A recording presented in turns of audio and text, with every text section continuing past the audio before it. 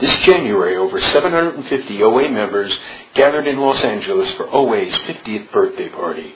Events included keynote speakers, multiple long-timer panels, workshops, a big boot camp, and even an appearance by Roseanne S. If you'd like CDs or MP3s of any or all of these sessions, go to oa50th.org and then follow the link to the recordings. That's OA50th, OA50th.org. Welcome to the OA Light a Candle Meeting Podcast. Visit our website at www.oalaig.org, where you'll find 3 separate speaker feeds with over 200 speaker files, forms for ordering CDs for these speakers, and a place to donate to keep this special service active. I would now like to introduce our speaker for tonight, Tamika.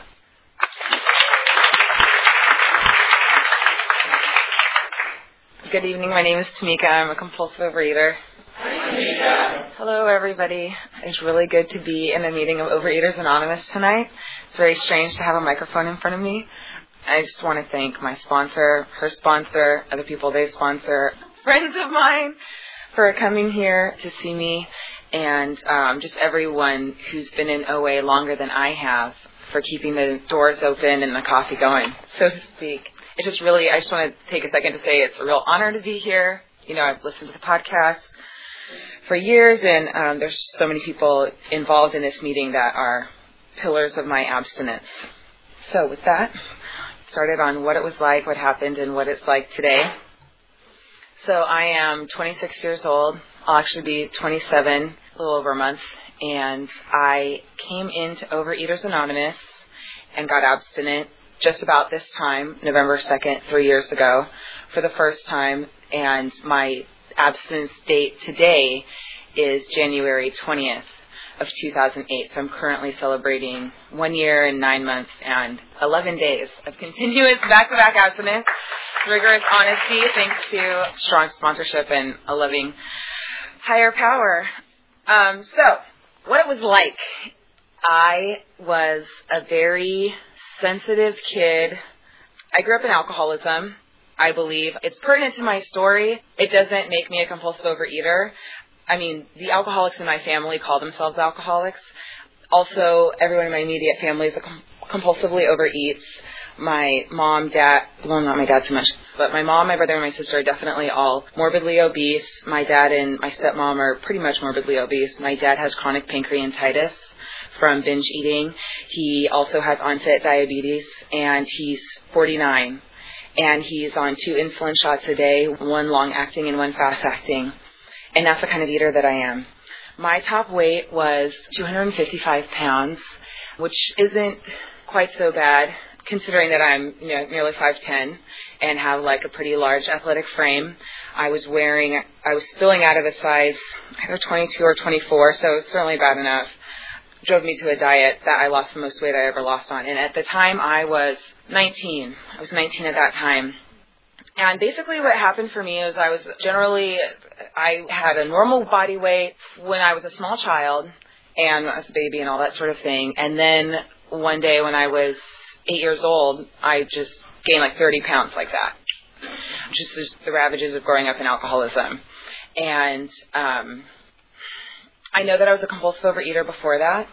How I know that is that through doing an inventory, I remembered this time when I was 4, before many of the bad things that I used to blame my eating on happened to me. I was 4 and I decided I was going to run away. And I had my stuffed animal that, they put in a crib that I carried around with me. Her name is Mary Baby. And she was my invisible friend. And I told my mom I was going to run away. So would she please pack me some peanut butter and honey sandwiches? And I asked her to pack extra ones for Mary Baby because she eats a lot. And, I was 4, but I am pretty sure that I knew that Mary Baby was not going to eat sandwiches. Like, I can almost kind of remember saying it and, remember thinking I was, getting one over on her, I didn't end up running away because I couldn't think of going anywhere, beyond, the corner. And we didn't grow up, in a nice neighborhood, so, it wasn't even paved at the time. Probably it's not paved now, but at any rate, I didn't run away. But when I remembered that, I thought, Yeah, I'm a compulsive overeater. So I gained that weight, and I remember, I don't know that I noticed it really until I went for a physical at the doctor's office, and my mom really liked our doctor. She didn't trust all the adults, but she really spoke highly of our doctor and said we should trust him, which is kind of like, something I remember. And I'm the eldest. They're 2 younger than me. We went to the doctor, and the doctor said that he was going to give me a prescription of Pepsi and Oreos. And we were really poor.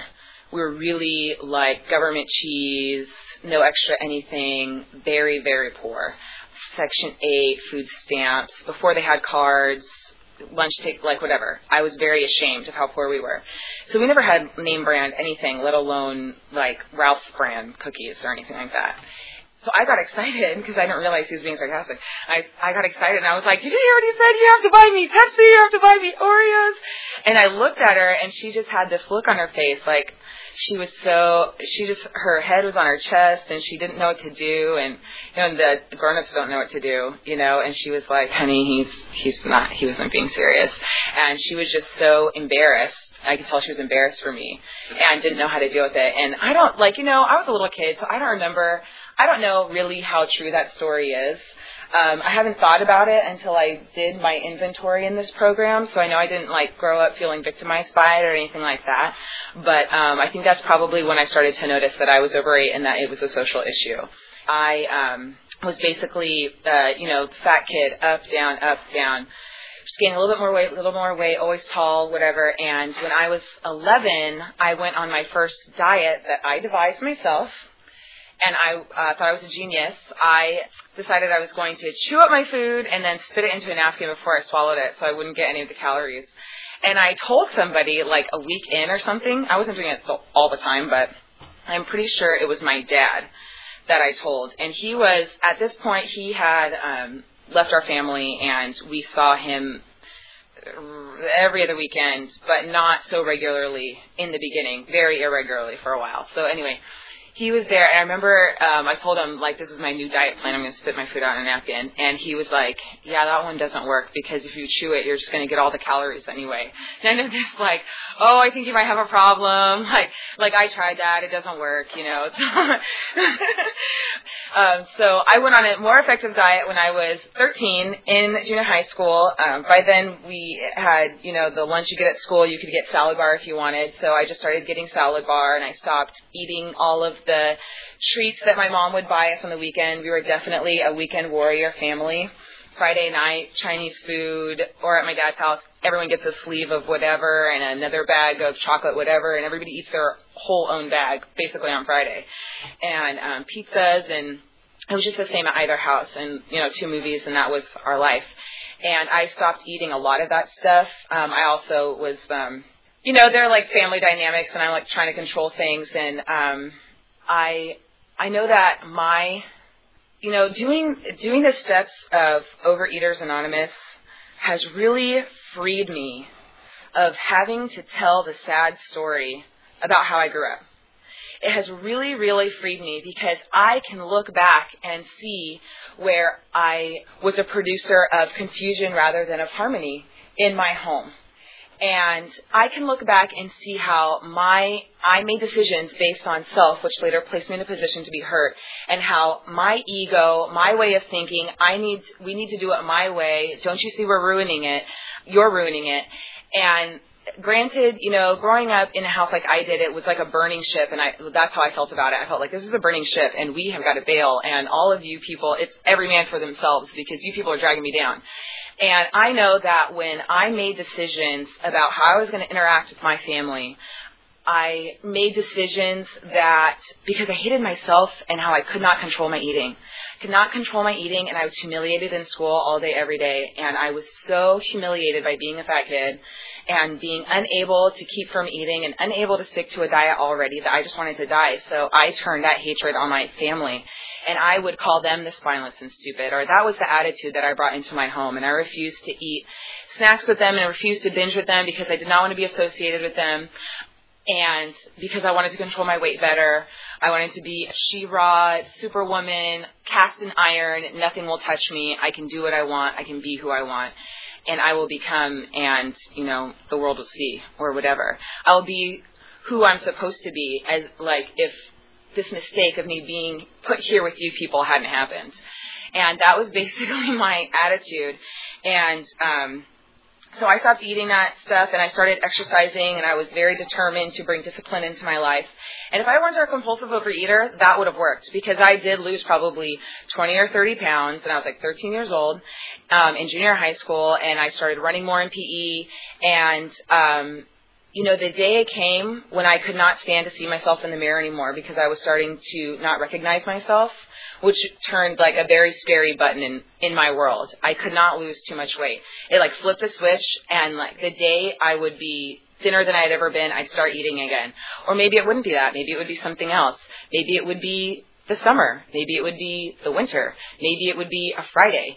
Maybe it would be a Monday morning. Maybe somebody brought something into school.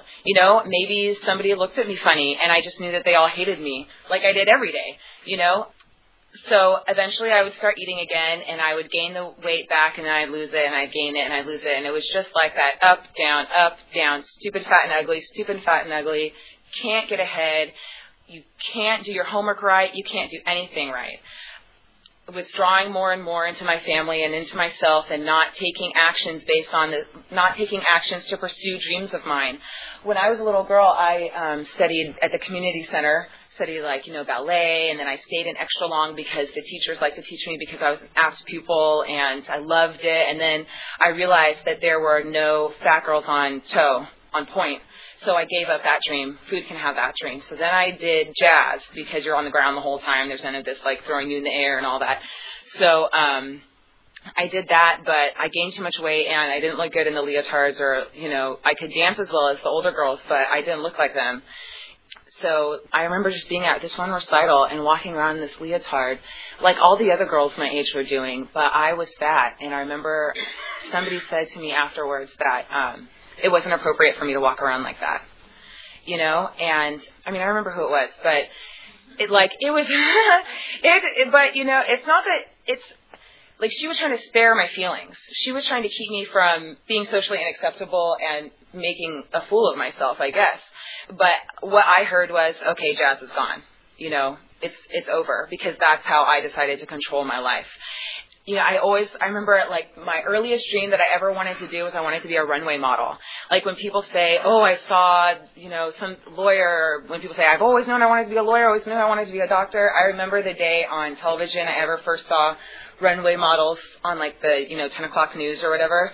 I just remember, I don't really remember what I saw, but I remember being like, that is it. That is what I am going to do. And I started practicing my walk like that night, And like then for the rest of my life, I was like always walking, and I like ruined my posture because I was trying to walk like a model. My mom would always like tell me about my posture, but I never told anybody I wanted to do that. I had opportunities to pursue stuff like that, but who's going to take you seriously when you're a fat kid? The world was not like it is now. There was no Beyonce, there was no Jennifer Lopez, there was no Plus fashion, there was no shampoo or makeup advertising magazines for women of color. You couldn't get it in my hometown. So I just kept quiet, and I had this whole idea about social hierarchy, and I knew that in God's world, in the big book it says that deep inside every man, woman, and child there is the undeniable truth of the higher power, and that the great reality is deep within us. And I know that I had an idea of what a God to me was. And I was very interested in all the different religions of the world. I wasn't raised by anything particularly. We just grew up in a very non-denominational Christian community. So I went to church with a lot of my friends, and I was not a Christian. But I knew that there was a God, and that God loved all people equally, and that democracy was the closest thing to, like, that's what I felt, was that democracy was as close to what we could understand of how God loved us, and, parents love their children, and I knew that the only thing, I felt that all religions were talking to the same God, and that it was just the same concept, basically, through different metaphors. I thought that when I was a small child, and that's, a cornerstone of my faith today. It is. But when I was a small child, I remember thinking, okay, so that's what God thinks we're all the same. But while I'm here on Earth where everything is screwed up with all these Earth people. They don't know that. They've got this social hierarchy. And basically, if you've seen the movie Pretty in Pink, that was my concept of the world. Only I never saw the movie, but it was just, social hierarchy. No, seriously, I saw the movie when I was like a senior in high school, and I was like, whoa, I've never seen this movie before. But it was totally, it was the richies and the poor kids and across the tracks. And so I just had this idea about how I needed to show up the way everybody else saw me so that I could climb the social ladder so that people would take care of me so I wouldn't end up, homeless on the street. I had this terrible fear of dying, being left, and I need to be taken care of, and people need to love me in order for that to have happen. So I went about my merry little way trying to control my eating, beating myself up with diets. I tried classic bulimia. I tried anorexia. I was never good at that one. I tried laxatives one day, one time. It was quite a commitment. And I tried, and exercise bulimia was really the one that I would go back to because, you could work out, and my parents met at the gym. That was their little sweetheart story. So all three of us are very tall and athletic looking, and my body responds very well to exercise. I just don't do it that often. So when I do it, 3 hours a day for 5 days a week, I naturally lose my appetite. Just eating half of one of those little trays of sushi that's white rice and avocado at a meal, and wearing 3 layers, spandex. Before that was popular, but underneath, and then shorts, and then sweatpants, and then a sweatshirt and a thermal, and just to sweat it out. And you're gonna get it, you're gonna become, you're gonna do, you're gonna get the job, you're gonna show them, you're gonna learn another language, and then you're gonna take a calculus class just because, another one. And this basically continued into college, and it was just up, down, up, down, up, down. And then I gained a lot of weight in college. I started to drink sometimes, and that was immediately kind of out of control. But I could control it because I was afraid to become an alcoholic like people in my family. And I also needed to control it to go on diets. I couldn't really stop drinking for anything, but I could stop drinking to go on a diet. And I did that for 2 years. And then I got to my top weight, 255. Really, really, really depressed. I mean, I had insomnia for 10 years. From more than 10 years, from when I was 11 until 2005, until I was 22. And then I had just suicidal depression for all my life, 20 years. Suicide, I started 1 year in high school, I started poisoning myself with stuff from under the sink, which is pretty heavy. Not all compulsive overeaters do that, but food was doing for me was something I really needed to have done. And I really needed a way out. And, so I went on this diet. It was one of those 2 shakes and a meal, anything you want type diets, because I had already tried Atkins, and it was just impossible at school. I felt in the environment that I was in. And that worked actually really well. I lost 50 pounds for the first time, and I maintained it for a while, and then I studied abroad in Germany, and my German host family was like, "What's wrong with you? Why don't you like the food? We promise we'll cook something better tomorrow." And then eventually, I started eating again. I just started eating full meals, and that first full meal I had that was big, I was just it is on now, no more shakes. Well, I'm in Germany. I brought all my shake stuff with me, and across the Atlantic, and I packed the weight on in those 4 months, and I let go. I stopped controlling myself, and when I came back to the States, I found that I was unable to control, to stop behaviors, to go on a diet. I had lost a huge amount of control when I came back, and then it was just kind of a slow, halting trip to the end. And eventually I got introduced to recovery. What happened was I was suffering from these rage attacks, uncontrollable rages. And I could never see the warning signs. I wouldn't know until I was in a class and needed to throw a chair against a wall, to let off some steam. So I ended up going to the school doctor and getting psych meds. I went there to get the psych meds, not to find out how to deal with my rage, but to get psych meds. And he gave them to me quite willingly and asked me if there was a history of alcoholism in my family, and I said yes. And he said, okay, well, we have this meeting. It's an Al-Anon meeting. And I don't think anyone had asked me about the alcoholism in my family for years because my mom went to AA when I was 13, and she went on the wagon periodically, but she did not stay in AA. She's not in AA now, and she has not had any kind of continuous sobriety. So I just hadn't thought about it. She wasn't drinking, so I didn't know anything about the disease of alcoholism, or I knew that there was something wrong with me. I didn't know what was, I just didn't know. I didn't know that this thing affects you whether you're eating or not, whether you're engaging in the compulsive workouts or not. My need to control myself and to force myself into this image of person that I have decided it's okay to be affects me whether I am sweating it out at the gym for 3 hours a day or not, whether I am trying to become a bulimic again or not, or flirting with the idea, whether I'm in recovery or not, basically. It's going to affect me, and that's just the way that it is. It's just the way that it is. I don't believe it will ever change. I believe that I could work the greatest, strongest, closest to the fellowship program, and 25 years from now I will have an urge or a thought that I will have no mental defense against to take the first bite, to go out, that I don't need you. It will happen whether I'm here with you and whether I'm not. I truly believe that, and that's why I stay as close as I can every single day on a daily basis. And so through a series of events, and I started going to this Al-Anon meetings, and boy, I really started drinking. And that eventually sent me into a way of life that, I stopped all that. I was able to stop all that through the help of, my loving higher power. And then I really needed to eat, and my eating just really took off. It just really, because I needed to eat to survive, like I never had. I just needed to, I'm going to drive my car off the bluff in Westchester, just get to the Ralph's that's at the bottom of the hill, get a package of cookies, and then we'll discuss suicide, It really just got me through. It really got me through, and it just made my life smaller and smaller and smaller. And then I dated this guy who was in CEA How, and he was like, well, I'm a compulsive overeater. And I was like, oh, really? What's that? The first time I ever heard the word compulsive overeater was when my mom went to AA, actually, when I was 13. I don't know who told me.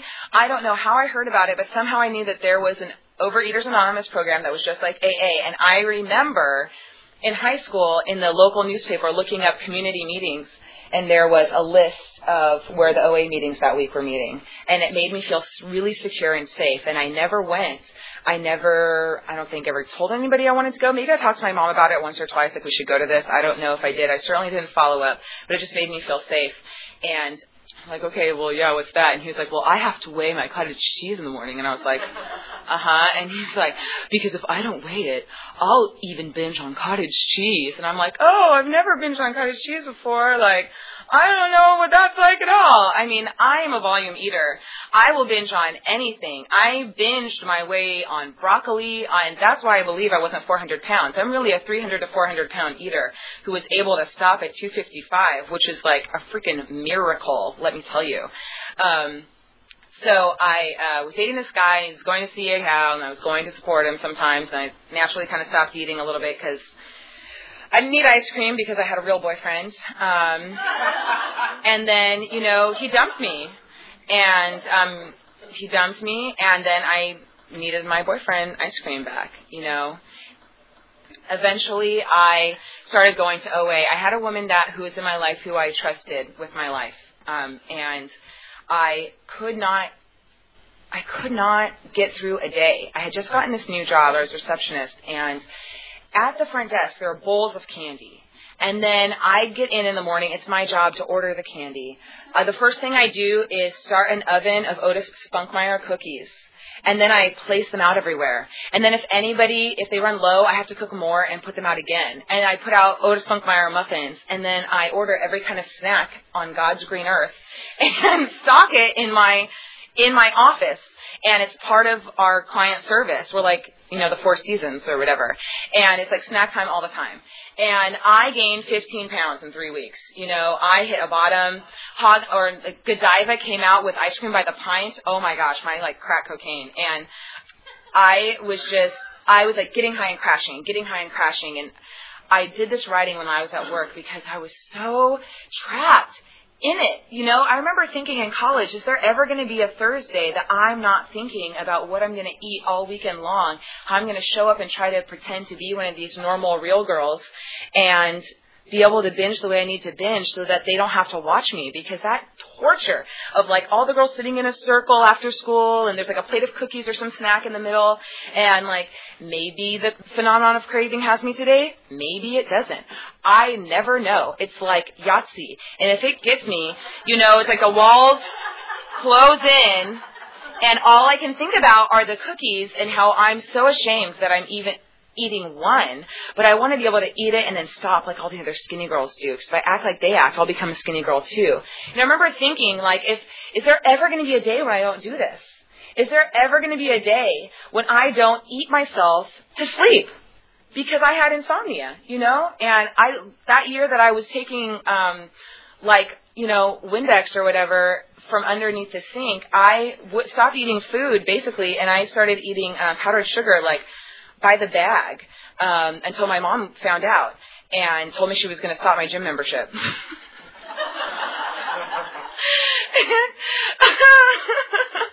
And because, man, that stuff put me to sleep. It's like, whoop, you know, and I was so trapped, and I was 25 years old, and life was supposed to be getting on. I was on this new track, and I just was not getting it like other people were getting it. You know, I was not feeling free. I was still suicidally depressed. And this woman said, you know, I went to Overeaters Anonymous, and when I felt like that's the only thing that helped. So I started OA on the drive-by plan, and I went to one meeting a week, and because that's what I could fit in my schedule, and I could not get there on time to save my life. And, like, I know how to show up for a 12-step program. I know you get there early, you take a commitment, you raise your hand, you talk to people. I wasn't, like, keen on getting a sponsor, really joining or anything. But I was going to show up, and I couldn't do it. And, you know, after a few months, it was like, I am not going to show up anymore because it's ridiculous. I'm going there. I mean, but you had me. It was a thing because you had, like, seriously decreased my ice cream pint consumption by the week. So I couldn't leave. But, oh my gosh, Overeaters Anonymous, like, it was so lame and so drab, and everyone's faces were so gray and dead and depressing and whiny, and I just hated it. And I couldn't get there on time, and I was so embarrassed. So I was like, you know what? I walk up to this woman and her friend, and I was at a meeting, a different fellowship, and they both have like 20 years abstinence or had, you know, and I was like, I'm leaving OA. And she was like, oh, okay, why? And I was like, because I can't get there on time. And her friend turns to me, and her friend has never been fat. I have a little resentment.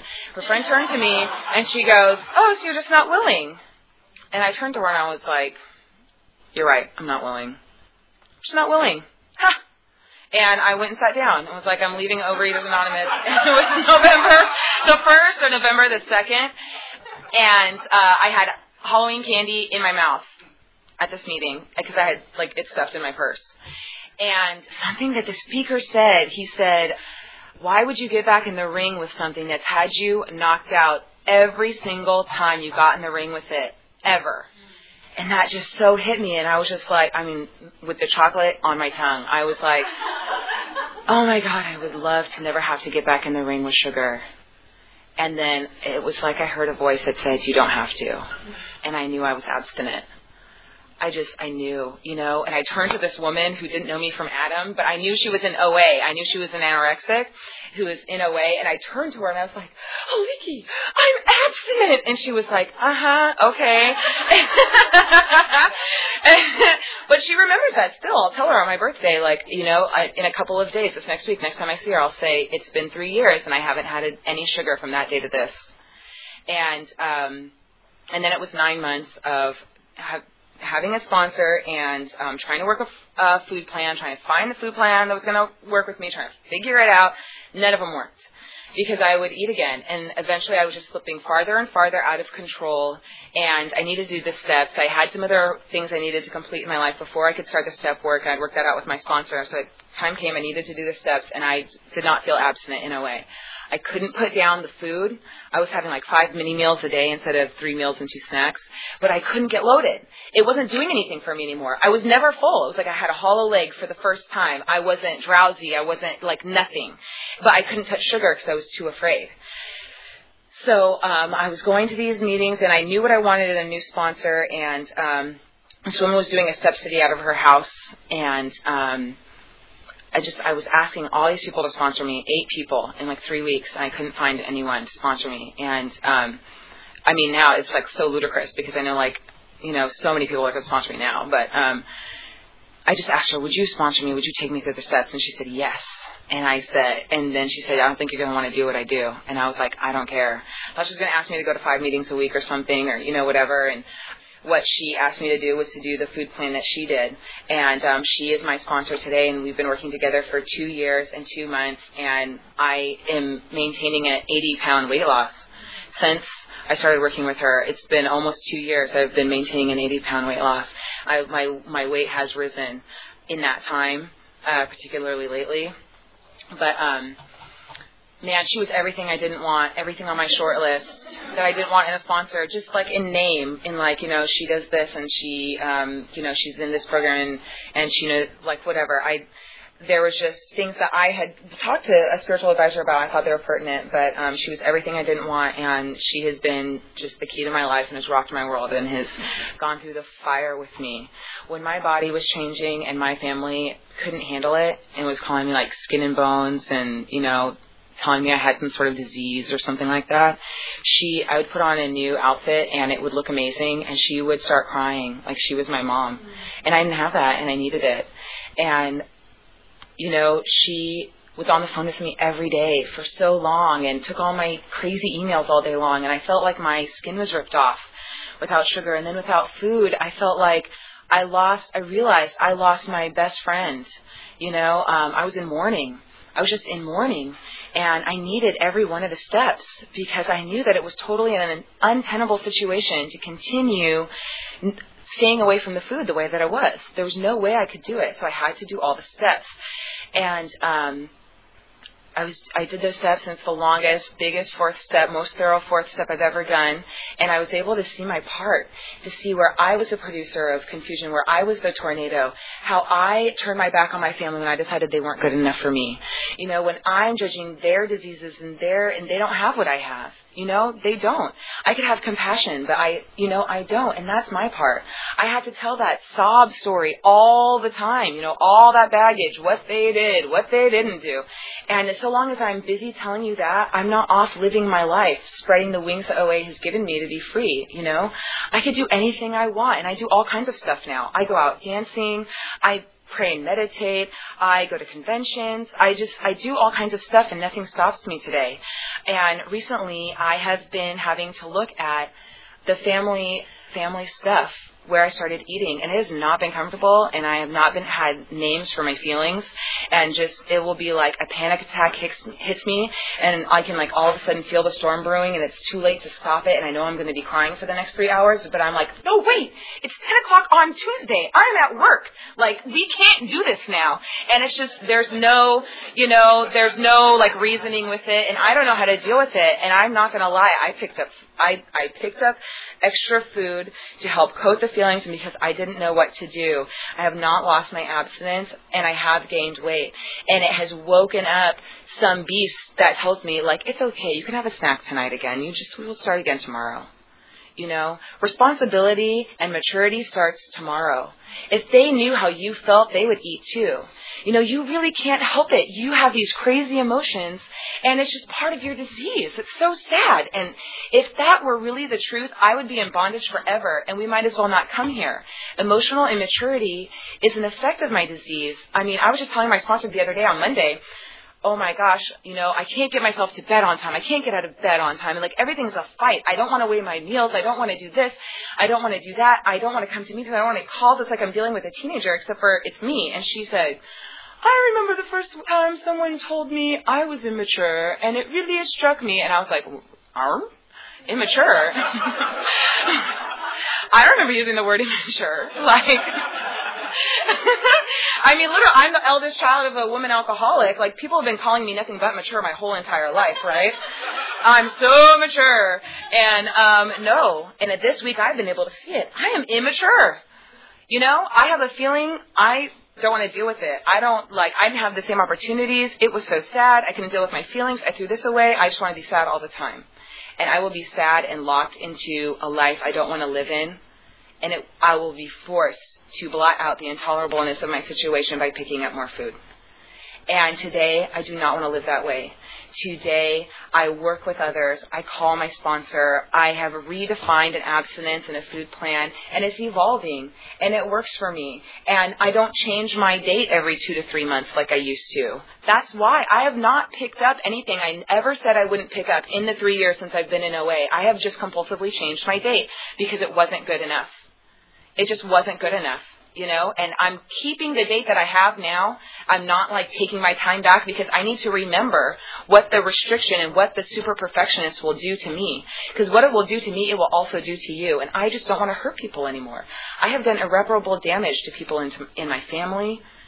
My brother and sister live 5 minutes away from me, and I probably have seen them twice this year. Not probably, I have seen them twice this year. And, their life is not one I would want to live in. And they, my sister, these people, they're totally, really, really successful. And I love them so much, but they have recreated some of the drama that we grew up in. And I don't live that way today. I feel responsible because I was a really bad sister and a bad babysitter, in the situation that we were in. And the steps free me from blame, free me from having to take the blame from that. Not that I don't want to blame myself. Not that I haven't had to find a way to practice a 9th step because they don't want to talk about it. They don't want to talk about it. And I have to respect that. I don't get to go and demand apologies or reopen old wounds in other people so that I get absolution. I have to find a way to try and feel okay with that. And that's why I'm doing the work now, because nothing has worked to the extent of freedom that I need. I see them when I can, and I try to be supportive. I ask them about themselves. I try to do the same thing with my parents. I can tell you, I can end this on a miracle story. Besides being, I would not have fit in the dress I'm wearing right now when I was 13 years old. Fact. That is a fact. And I'm 27, and it's Halloween night, and I'm going to go grab a friend, and we're going to go to a party. You know what I mean? And I lived with ice cream, and then it was, sugar-free frozen yogurt, and my couch, and the remote, and my thoughts and my feelings were my friends. And just this last week, I realized my thoughts and my feelings are still my friends today, So I gotta, there's more work I need to do. Thank you for my life.